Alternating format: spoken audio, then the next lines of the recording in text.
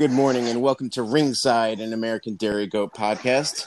I'm John, and as always, I'm joined by Nate. Nate, good morning. Good morning.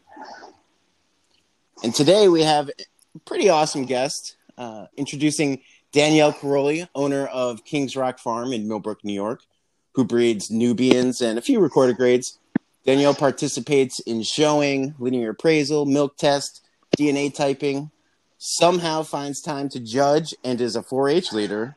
But that's not all. Danielle, you're also the National Dairy Goat Sales Manager for B&D Genetics. Welcome, Danielle. So much for having me. I'm really happy to be here and be your first non-Oberhausley guest. I'm excited we get to talk Nubians today. I knew you were going to catch flack for that sooner or later. My favorite, I was listening to, I think it was John, you were talking about your Oberhausley, a little bit of Nubian in her, and she was in heat, and you could tell because she was the eighth Nubian in her, or whatever she has, was coming out. I just had to roll my eyes. Well, was I lying? Possibly. Listen, last year we had our buck collection, and then we can get back to normal, but just a short tangent. We had our buck collection. I had 4 Nubian does in heat, and one of the breeders there, an Alpine breeder, said, I could never do Nubians. They're so loud. They just scream the whole time. And I said, you realize I have 4 Nubians in a scheduled heat right now. There's probably 1 or 2 that are coming into heat. I have my bucks right there. I have all the other bucks around. Do you hear them?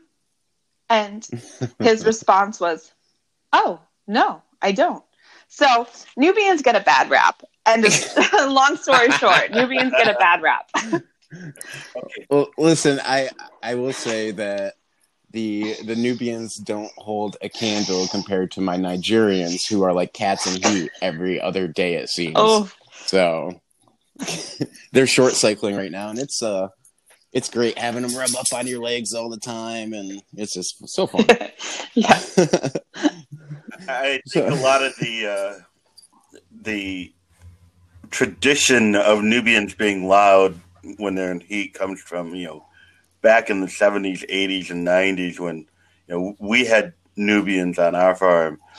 And, you could tell when you opened up the house door to go to the barn, you could tell there was Nubian in heat back then. I think, though, that what's happened or happening now is a lot of breeders are they're finding those does who are really loud and obnoxious, and they're culling them. Or sending them to somebody else's farm to be a show doe, keeping the quieter ones, and as a result, we get herds like Danielle's that are quieter. Yeah, quieter. Yes. I said quieter. I didn't say quiet. The chickens are the loudest thing in my barn. Yeah. So speaking of Nubians, how did you get started with Nubians? So when I was 9, my neighbors, who have turned into a second family, moved in right next door. And in the process, they came with their farm and they brought pigs. And we live in a rural area, but the biggest animal we had was a dog. And for my mother, that was a stretch because when she was younger, the most responsibility until she was a teenager as far as animals go was babysitting a goldfish for a neighbor. So my poor mother and all of this. So when we were little, we had cats and dogs and snakes for my brother and all that stuff, but they were all your typical pet animal. And so then my neighbors moved in and they brought with them their pigs and their goats and sheep and cows. And we would start going down and feeding these animals treats, especially the pigs, which they had full-grown sows, so over 1,000-pound animals that would just stand on the bars of the gates, and just a shock to somebody who's never seen a pig that size initially. But so we went down and we would, feed these animal treats. It was kind of a petting zoo, almost something for the kids to do. But we developed this great relationship with our neighbors. And when they started kidding season that spring, one of their does was going into labor, and we got a call and asking if we wanted to come down and, watch the birth. And so we got to miss school that day to watch the babies be born, which the teacher probably saw that note and was like, what the heck is going on here? But okay. And that day the doe had a doe kid and 2 buck kids, and they gifted me the doe kid. And she and her, later on, her maternal half sister are the foundation for my whole entire herd. 17 years later now. 16, 17 years later. Yeah. See, you're a pro. You're I just pretend to be. In it more than... Oh, please. I've seen your animals. That's ridiculous. Well, thank you. So, speaking of your animals, on your site, kingsrockfarm.com, ding ding, you pride yourself in not only having show quality animals, but you also have animals that can, quite frankly, put a lot of milk in the pail. Mm-hmm. Time and time again, I see posts on your Facebook of your does, accolades. So what are your current goals for the herd now that, breeding season's starting off? Everybody's got goals. What's your really big ticket goal for this year?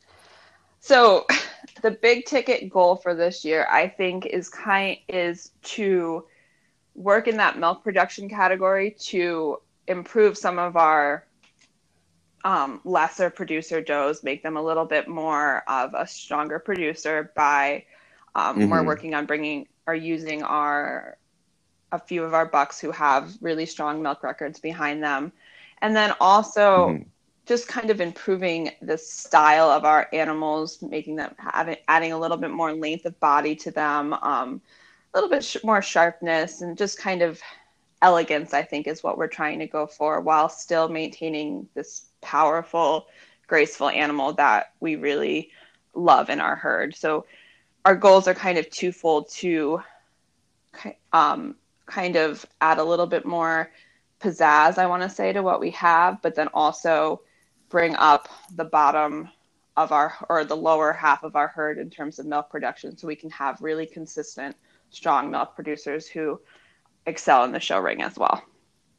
Right. Mm-hmm. And you have, I've seen pictures of your bucks. I saw a couple of them last year. Mm-hmm. One of my favorites is your younger buck, Captain. Mm-hmm. He's like super clean looking buck, nice, level, smoothly blended. I mean, he's a powerhouse for his age. I would really like to see his kids. Did you have kids hit the ground this year from him? We didn't. We had bred him we lost the kid that he ended up having. We used a few of our older bucks pretty heavily last year, and so we only bred him to one doe and ended up with a stillborn. So we didn't quite see what we were getting out of him. But this year we're concentrating on using him and our other yearling buck and just seeing what those 2 boys can do. And so we're really excited about the possibility. Kind of in our breeding program, we do a lot of similar breeding. So because we're working with one dam line, we can kind of go, okay, we've bred this doe to this buck, and we really like what we get. Now I have her sister, and we're using a buck that's 3/4 related to this buck. Kind of do a repeat breeding without actually do repeat breed a lot as well if we like what we see, but we kind of get to play with the genetics and go, okay, we've done something really close, let's repeat it in this one and see if we can emphasize the same traits and improve in other traits. So using these 2 bucks, they're actually our homebred bucks, and kind of inbreeding a little bit, or line breeding actually, a little bit to pull out certain traits, but then also some really neat pedigrees paternally as well. So that's awesome. Mm-hmm. And are you guys doing?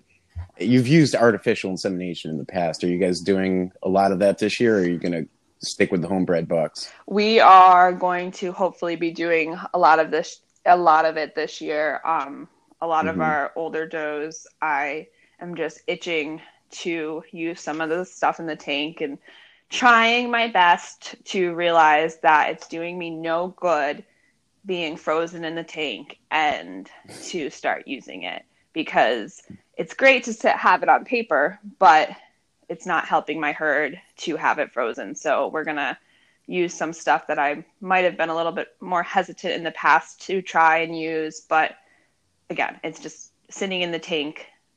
It's not helping me. Yeah. So let's defrost it. Are there any of those breedings that you're particularly excited about? I mean, a super exciting, makes you just go, wow, I'm doing it. Breeding that you're planning? AI wise?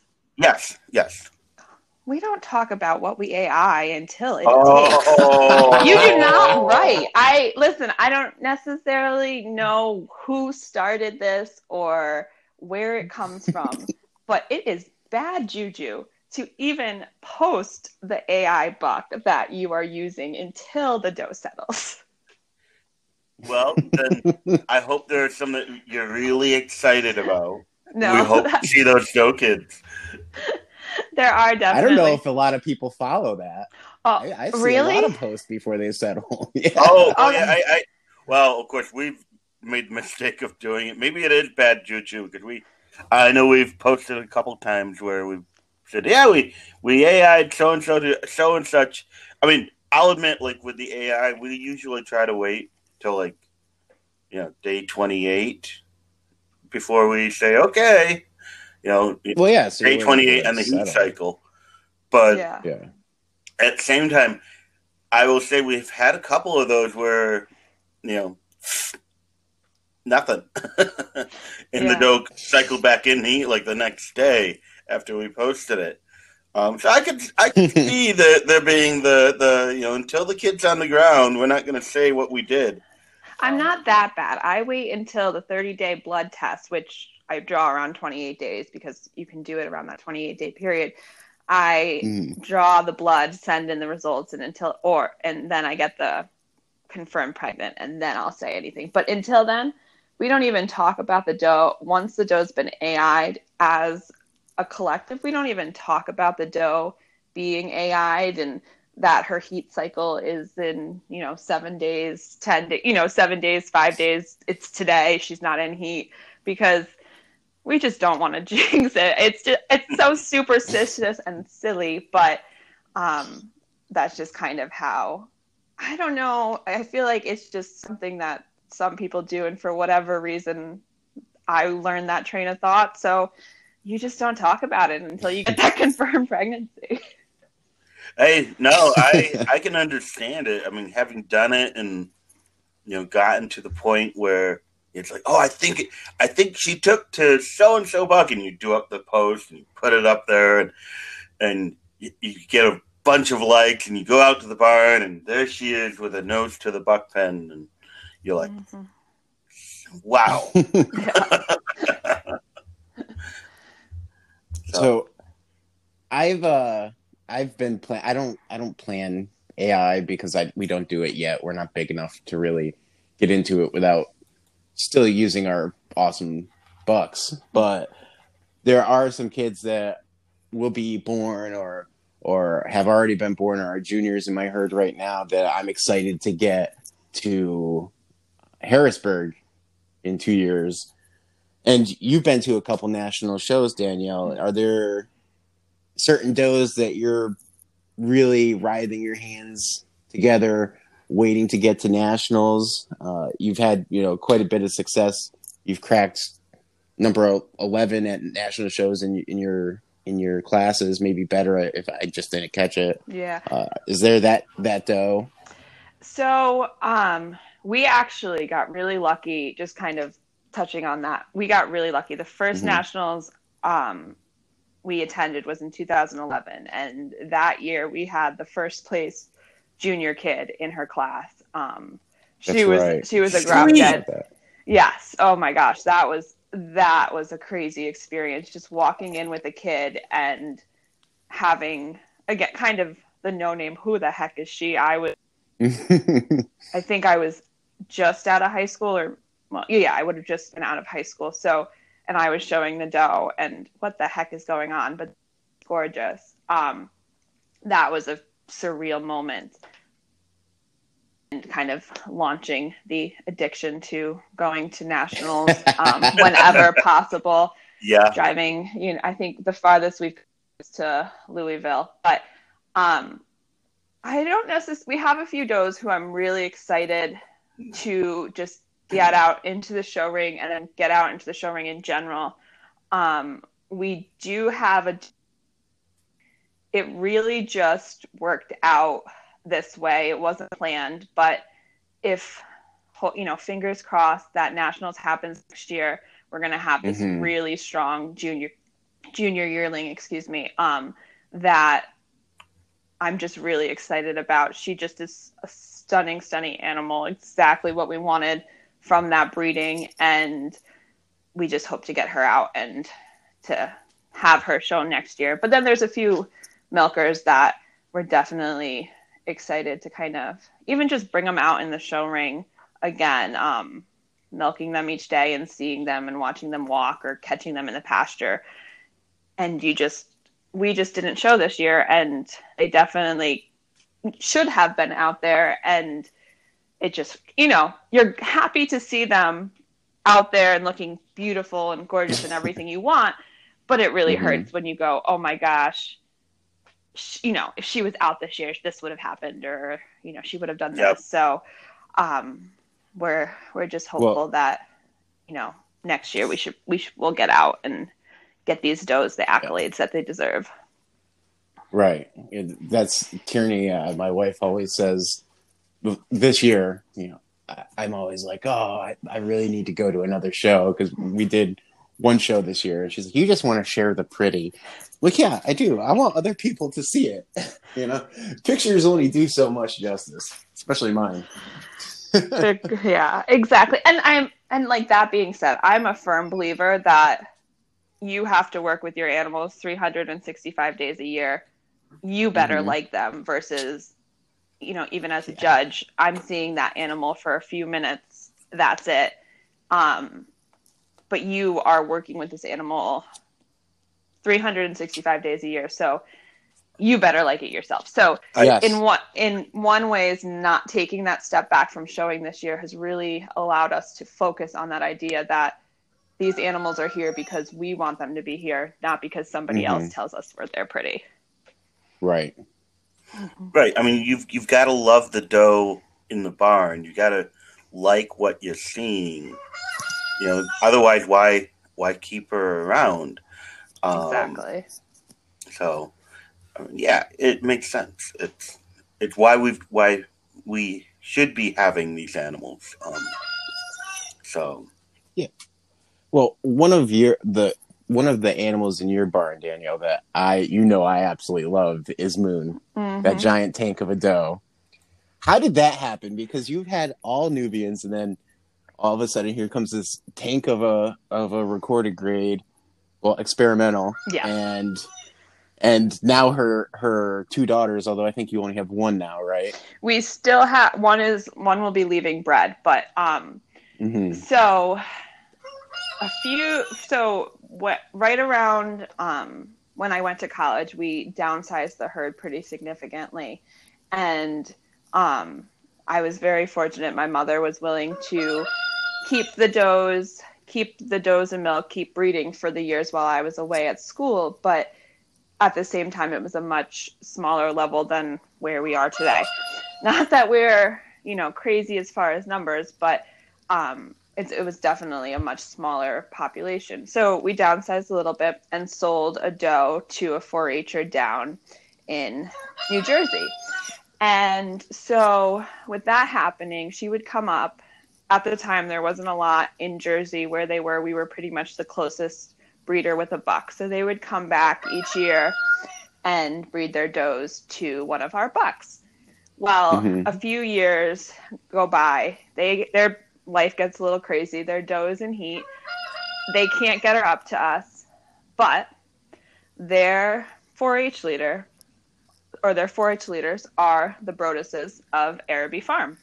So they breed her to a buck who at the time was just a nice buck on their property. And, you know, that's kind of it. Fast forward a few years, they've come back up to us to breed again.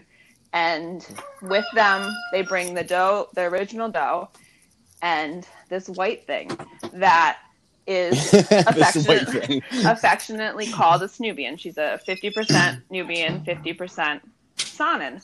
And she gets bred to a Nubian that year, but we say, oh my gosh, she's gorgeous. If anything happens, let us know. We'll take her. So kind of fast forward another year, we get the original doe back as the daughter is going to school. And so we ended up actually getting 2 more generations of kids out of her, which has really made an awesome impact in our herd. We have 2 really strong does from her. But then, but they said, we're going to keep the Nubian Moon because the father really likes her. You know, we're just going to keep her. And then the next year, we get a call from the Broadduses. Danielle, make room in your barn. And I'm like, what's going on? She said, you were getting Moon. You were taking, granted, this was all arranged with the owner too, but this was all kosher and everything. But she said, I can't keep her. I don't have room. Make room. So, and we had seen her before. We knew she was gorgeous. So I said, okay. And it worked out. They were driving her up, and they were driving up anyway to the Hudson Valley. So the owners dropped off Moon. Now, Moon is out of Aspen Hill Rainbow. So he is the sire to Justina, or Araby Farms Justina, I believe she was, I'm going to totally butcher it, and this is horrible, but I believe she was the national champion in 2016 for the Saanen breed. And besides that, she and the other Rainbow daughters, so Justina was the 2016 Agda national champion and best udder. And besides that, there are other beautiful, beautiful Rainbow does or daughters out there. So what started out as kind of a fluke ended up with Moon, and exactly kind of what we would have wanted in a Nubian Saanen cross to make that Snubian. And so we got her as a dry 3-year-old.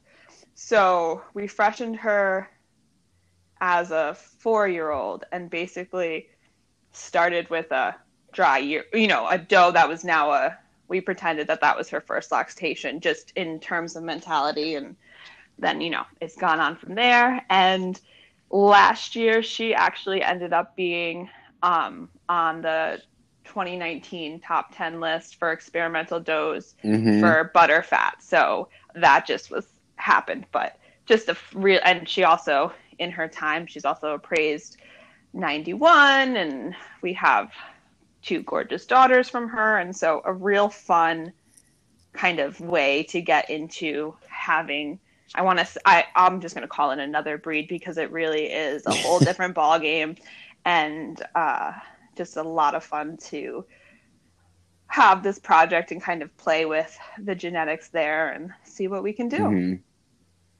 Yeah, she's an impressive doe. The first year of breeding for us and showing at Dutchess County, our first show ever, I saw you bring her into her pen, and I went, wow, that's a big doe. And not only is she a big doe, but man, is she balanced. She's just powerful. That mammary on her is gorgeous. And I quickly, in my mind, in the show with her, she's in the same classes as my age doe, Gem.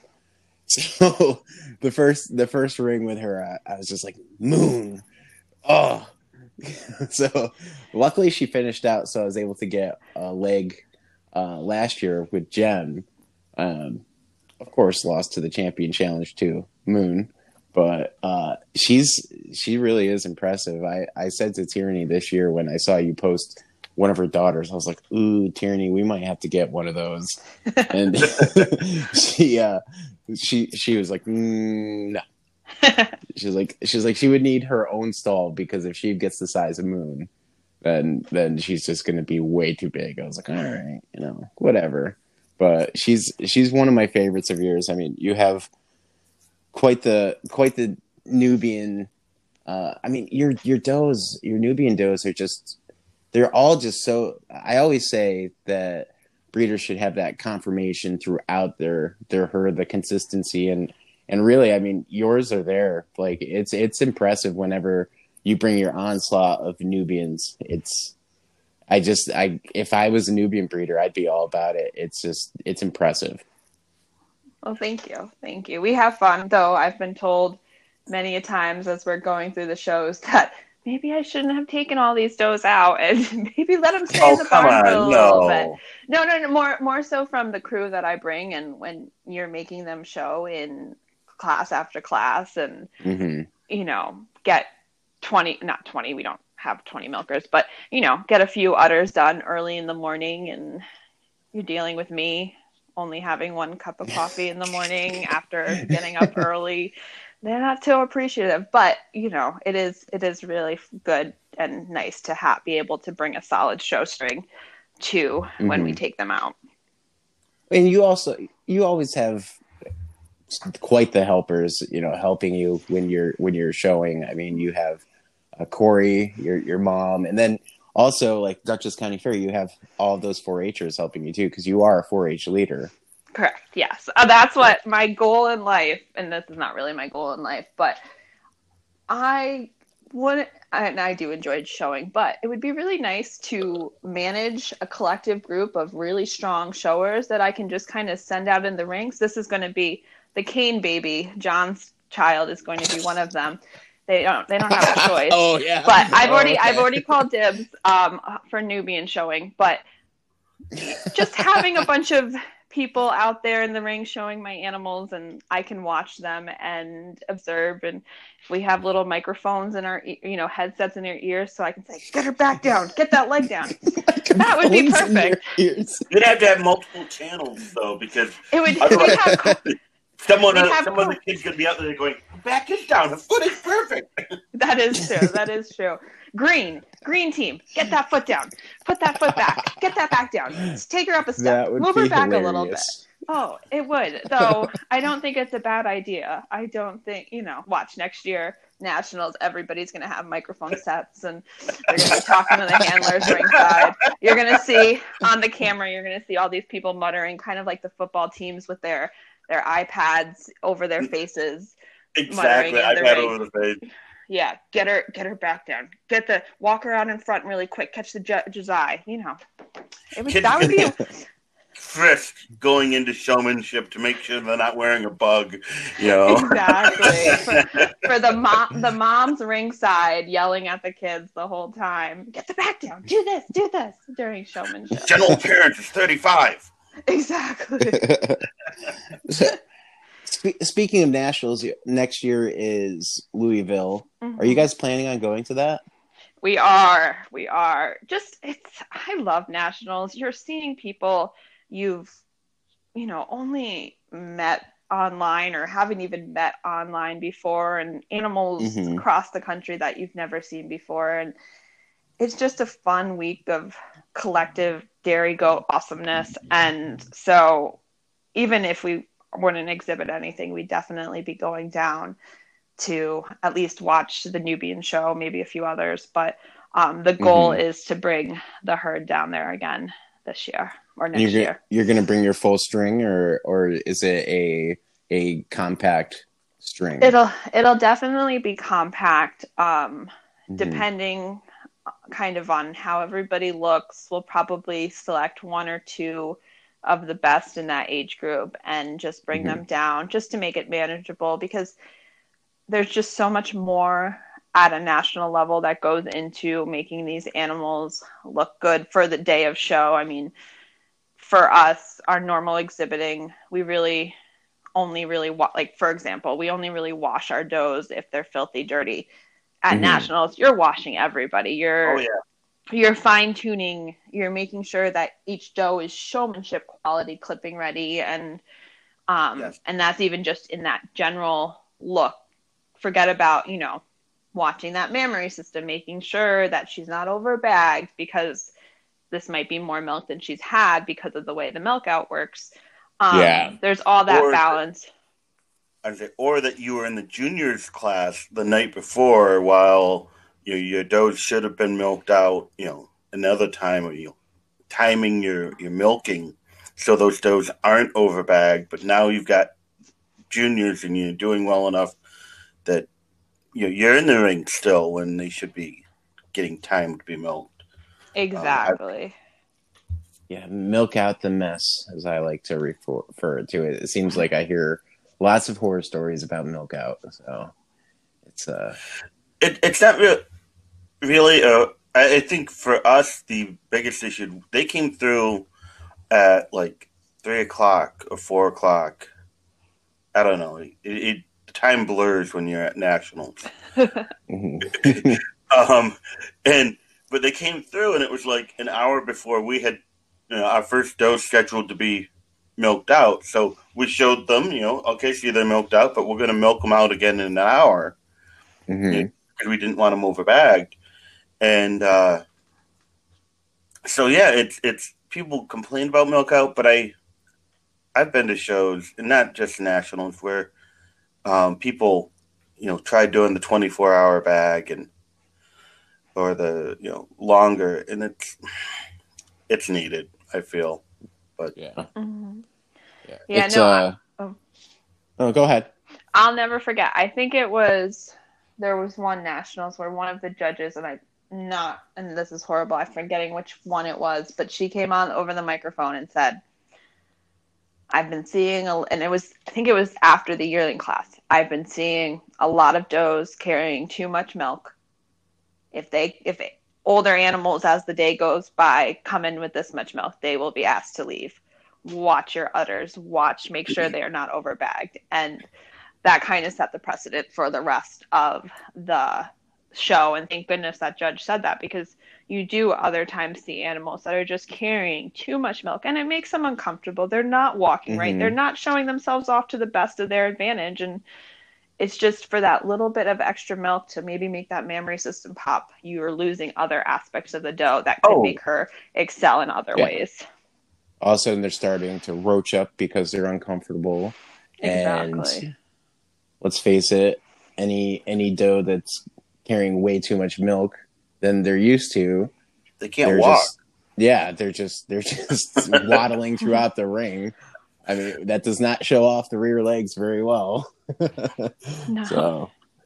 So with Louisville next year, how many national shows would that make for you guys going to? I think that would be our fourth, because we did Harrisburg. Well, we did Harrisburg, but we started off with Springfield, and we've done Harrisburg, Louisville, and so this will be our fourth. Okay. Yeah. Oh, you didn't go to Columbus? Mm-hmm. No, we did Columbus. Sorry, that's what I was like. I thought I saw you at Columbus. Yeah, no, we went to Columbus. Yes, that was a good trip too. It was. I was. Yeah. Now Danielle has one of those awesome fancy trailers that has like the individual pens and lights and all the good stuff. Now you also, when you show, at least the shows that I've been to that you go to, you're also helping out other breeders by either transporting goats to shows for them, or you guys tag team driving. I know you show with Hoofprint quite a bit, and also Daisy Hill Nubians, my little cousin Faith. You help her out quite a bit, which is awesome. For nationals, is it kind of a convoy that you guys would do with multiple trailers, or how do you guys handle that? So we haven't started planning that aspect of nationals yet. Oh, come on. It's right around the corner. It'll kind of, I know. Listen, I think we got to get through breeding season and then kidding season. And Amen. Yes, then we'll see. Danielle. Oh, yeah. Yeah. Let's this is the cart way before the horse. But I will definitely convoy. I definitely recommend in general to have if you have multiple beers from your area, mm-hmm. just convoy together. It makes it so much fun as you're driving down, particularly distances like Louisville or, if we were to go to Nebraska, get a group of breeders from the area. And if you're all going, go at the same time. It makes a lot, the camaraderie is great. Mm-hmm. It makes it fun when you're at a truck stop running into everybody. It also gives you a little bit of support if anything happens. We had on the way back one year, we had a doe who got her foot caught in the hay feeder. We had forgotten to remove one hay feeder, and so she got her foot caught for a short portion of the trip. But we couldn't access our med kit, but we were convoying, and somebody else had Banamine with them. So it was easy to give her a little bit of Banamine. She was okay, and we got the vet to look at her as soon as we got her home. Mm-hmm. But it just makes it easier. It makes it more fun. If you're doing overnight stops, you can kind of all be there together and set up your little camp of goat people. And it just adds, as you're driving, it just adds a little bit more fun mm-hmm. to the tediousness of being on the road. So if you are going to a national show or shows at distances, reach out to your other breeders in the area, and chances are they'll be more than happy to kind of share the road with you. And it just, like I said, makes the traveling a little less tedious. Right.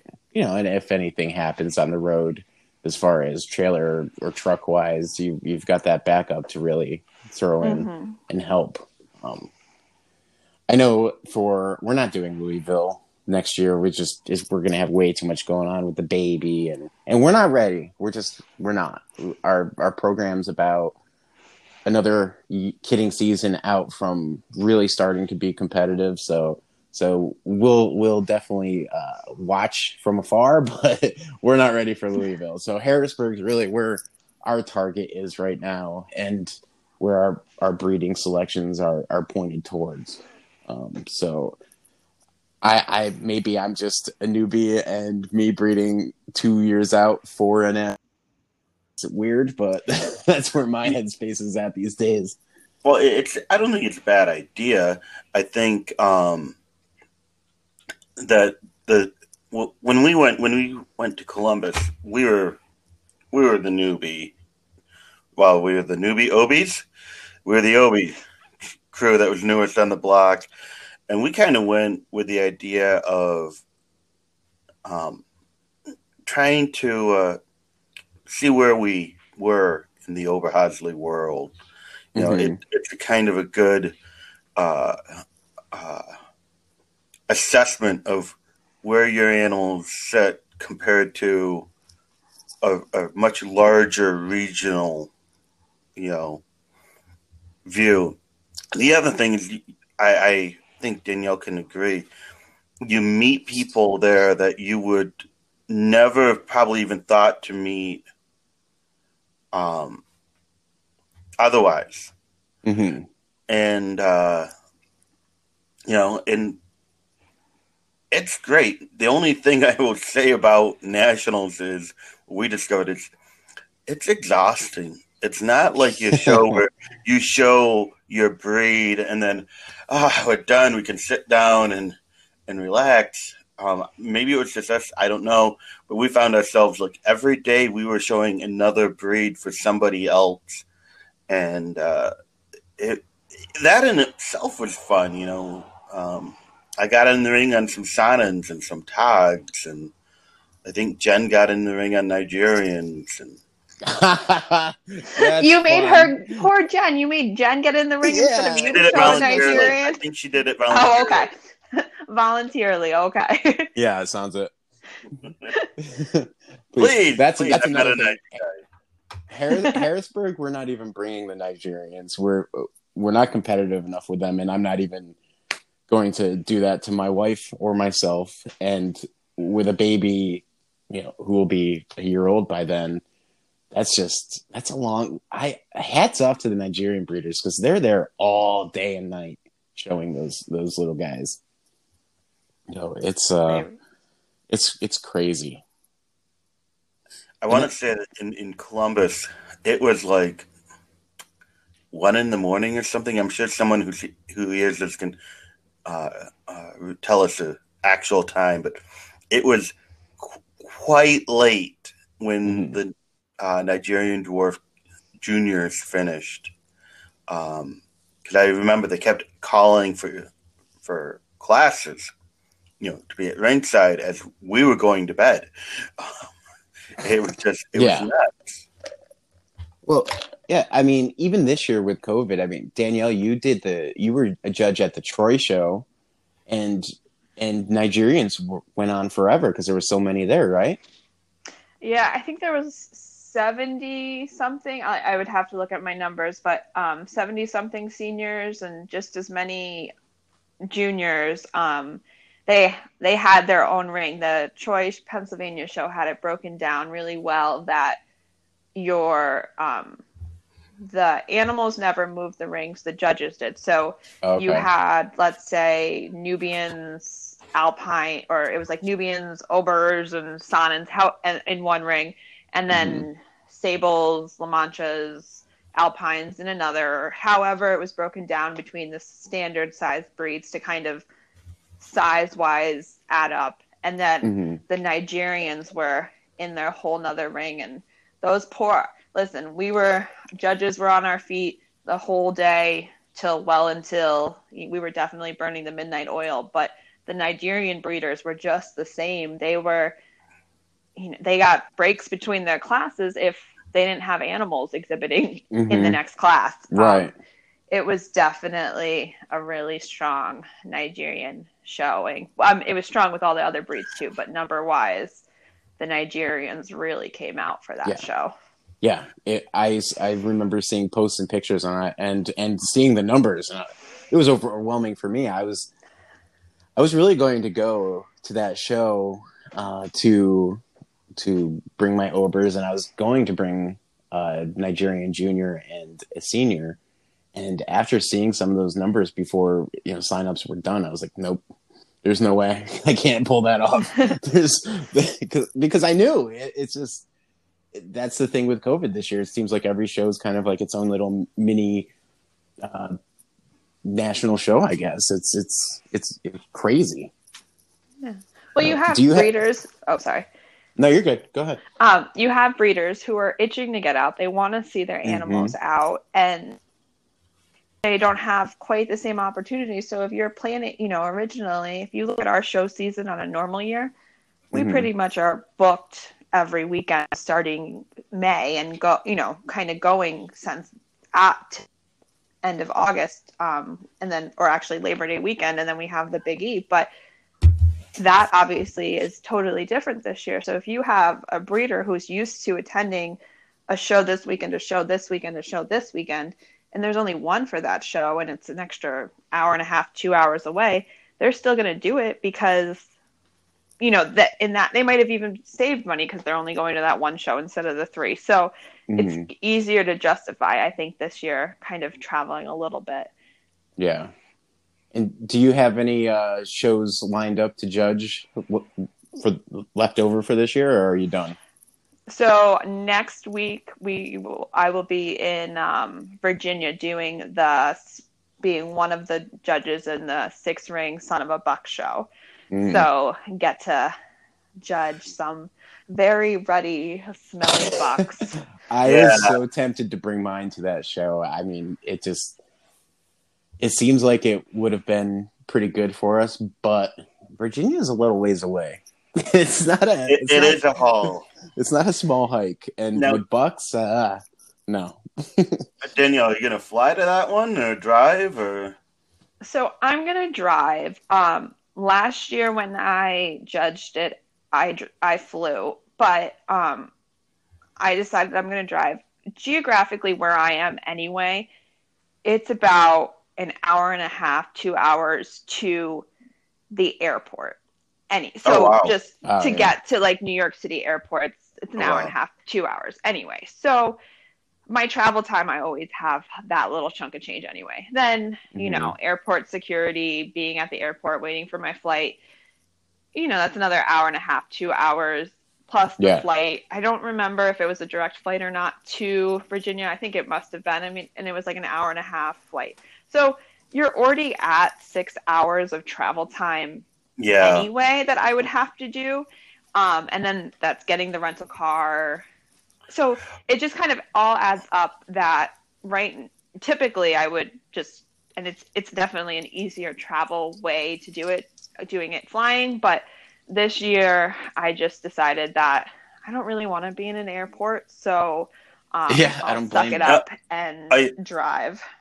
Are you going to carpool? I know that Grace Toy is judging, and I think Ryan Blatchley is judging as well. Yes. And you guys are kind of close relatively. I know it's like an hour or two away from each other. But you're kind of like, Ryan's got to go past Millbrook to get down, and so does Grace.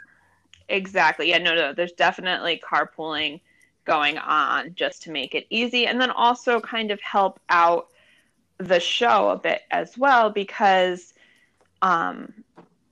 it just, whenever you can kind of cut a little bit of expenses from your judge's fee, kind of pooling resources, whether it's, sharing a car or sharing a car rental or whatever it is, it helps those shows and allows them to continue as well. So it was kind of, as much as the show committee for Son of a Buck was definitely more than understanding of the change of plans of, flying versus driving. And ultimately, I think cost wise, it's more or less the same, more, maybe a little bit more to drive, but they were totally understanding of that. But at the same time, you want to definitely be cognizant and kind of see how you can work with them so that this way you're not charging them an arm and a leg in transport to get down to the show. So Grace and I are going to be carpooling down together. Okay. Cool. That'll be fun. And you can stop to get iced coffee whenever you want. Instead of being trapped in the airport. Exactly. And you got to take a truck down too, because they're giving away the trailer. Maybe Grace can get a trailer to bring back, or never mind.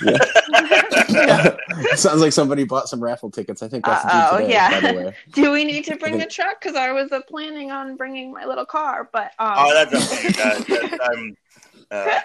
I know there's a trailer that being given away as part of that show as a fundraiser. I'll take the $5,000 in cash instead. I like my trailer. No, but it is a great fundraiser that they're doing. I don't know. Are tickets still available right now? I think she said so. Last I saw, of the tickets to break even on it, I don't think they had sold them all. I could be wrong. As of now, they might have. She did a bunch of posts on it, but they still had tickets to sell. They have a bunch that they still need to sell. In fact, I put it on my Facebook page because our farm sponsored it, and actually the podcast sponsored it as well. Looks like the last I saw was 3 days ago. They only sold 150 tickets, which is yikes. Yeah, because not much. They need to make like 400 just to break even, I think. So it looks like you're still able to get them online, but it's going to be closing here pretty soon. So if you want to get a chance to win a trailer, or you can get the cash instead, $5,000 if you don't want the trailer. It's for a good cause, and hey, you might win something. You don't have to be there to do it, so that's pretty cool. And if you're going to nationals next year or the year after, it might be nice to have a brand new trailer, at least, dependability wise.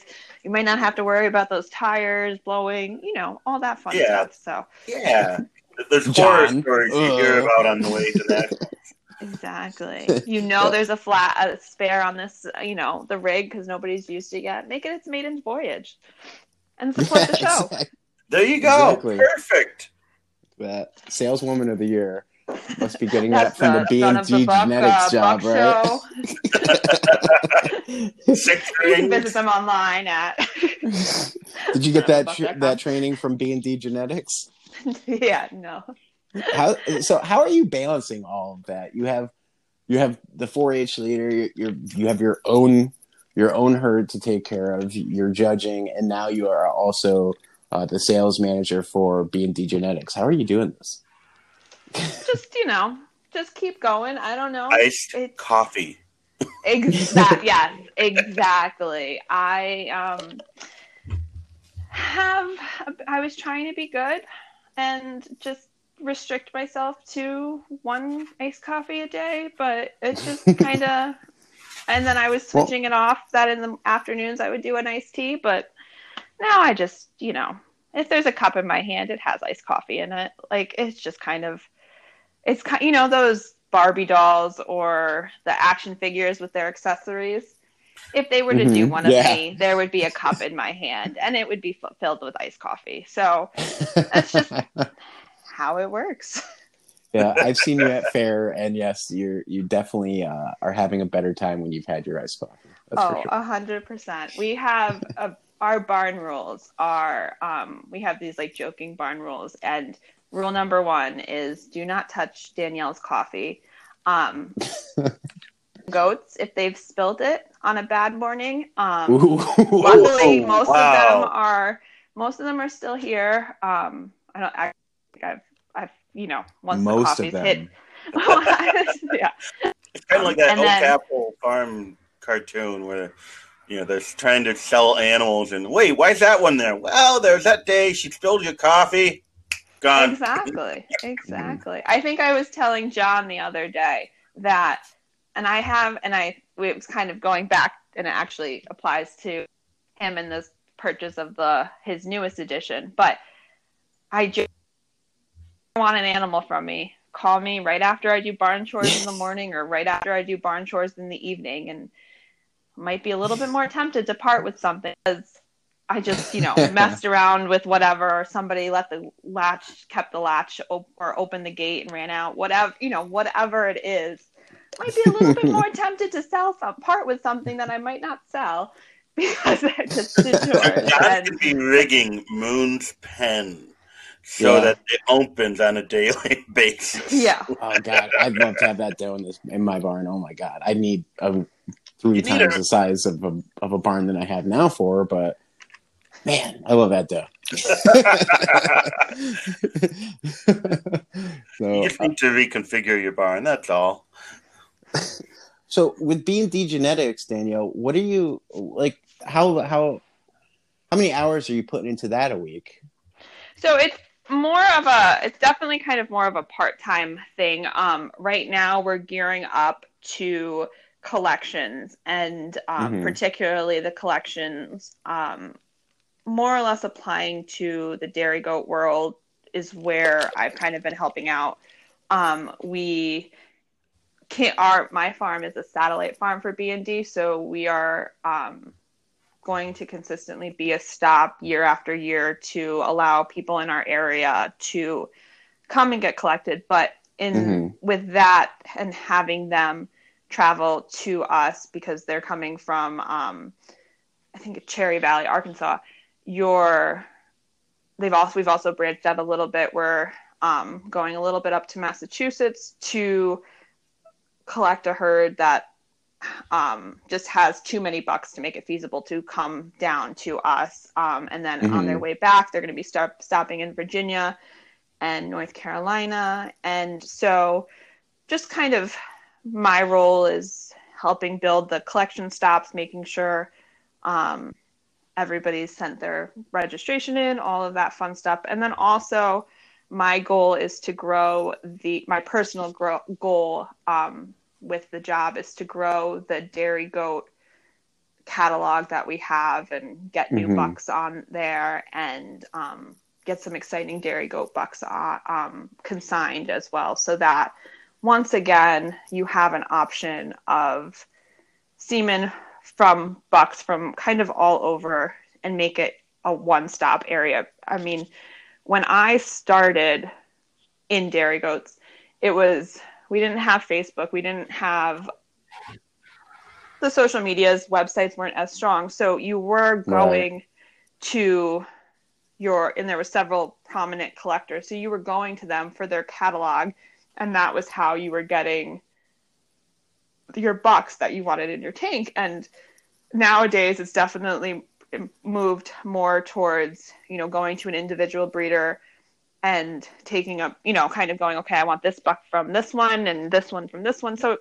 becomes this crazy, at nationals, people are carting their tank from breeder to breeder to breeder to try and just get, and we've done it too. But for some that's feasible, but for others it's just crazy. And so to have access again to this catalog of genetics, it just makes it easy. And if it's all in one place, it just makes it easy to be a semen hoarder and fill, however many tanks you have on the property. And don't tell John it's addicting. Don't let him know that. He just bought his first tank. Okay. I just choked on my drink. We won't. No. We won't call out those breeders who are filling their 7th tank and probably working on their 8th, or all that stuff. Well, I'm lucky where I have a small herd, so that's not a huge focus of mine. My biggest focus is getting my bucks collected at the moment. It's there's already people asking me for semen, so I feel like it's probably the smart thing to do. Danielle, if you need to build the Oberhasli breed for your dairy goats, there's quite a few nice Oberhasli bucks in New York State right now. Oh, I'm well aware. Don't you worry. I think I've asked, and if I didn't, I'll be harassing them at collection that, I want them to, want them in my catalog, and there's probably going to be we have, as I've traveled the country a little bit with judging particularly, it's hard to realize if you kind of stay in the bubble, but as you travel a little bit and come back, it's crazy what we have in the Northeast. And I don't think we're kind of geographically, it gets a little complicated to go to nationals and things like that. So you're Northeast folks, we kind of stay in the Northeast. We don't venture out as much. It's definitely changing, but for the most part, the Northeast is kind of a little bubble. Yeah. But it is crazy when you see the quality of animals that are coming out of the Northeast. You really go, okay, why is there an East Coast versus West Coast competition? Why are those lines there? There really shouldn't be, because the quality what we have and the, bucks we have, and granted, some of them are from the West Coast and, bringing in different genetics, but the consistency that the animals that are there year after year after year is just, it's comparable to pretty much anywhere in the country. And so to add bucks from the Northeast is just, it'll definitely be a benefit to the dairy goat population around the country. Yeah, I agree. Danielle, as we get ready to wrap up here in a few minutes, do you have a main goal for the year for you or your herd moving forward? So I think our main goal is to try and improve production a little bit. It's just, we have really strong does in that production aspect, but working on trying to figure out if we can get them a little bit more consistent in their lactations, a little bit stronger in their later lactations, as well as increasing the general production as a whole, and just making it so the animals are just a little bit stronger production wise. I'm chasing numbers. I really like I want to see just a little bit more strength in that, but it's just, some of that is recognizing that my herd, some of those animals are younger, and so their milk production is not going to be quite where the older ones are. But just kind of playing that game and seeing component-wise what we can do as far as butter, fat, and protein, and just, kind of playing with the milk production aspect, I think is going to be our goal going forward, going into like next year and things like that. Awesome. Sounds like a good goal. I mean, that's a goal that everybody would want, right? So, Nate, anything else to add? No, I think that was my last one. Well, Danielle, I really appreciate it. Now, if anybody listening is interested in some really quality Nubians or Snubians, you can go to kingsrockfarm.com and check out all of Danielle's awesome animals. She's also on Facebook with her farm. And the buck collection coming up when, Danielle? So the buck collection at our herd is coming up October 20th and 21st. We have a few spots available if anybody's interested. There's also potentially a few spots available up in the Massachusetts area if we need to put people there as well. And just to sign, a quick plug as well. Their B&D is traveling kind of all across the country right now. I know I'm taking advantage of it because we didn't have nationals, that convergence of getting semen to a breeder and then getting it to a different area is not, wasn't a thing. But B&D is traveling all across the country right now. And there's stops in Colorado, there's stops in Ohio, there's stops in Tennessee, Georgia.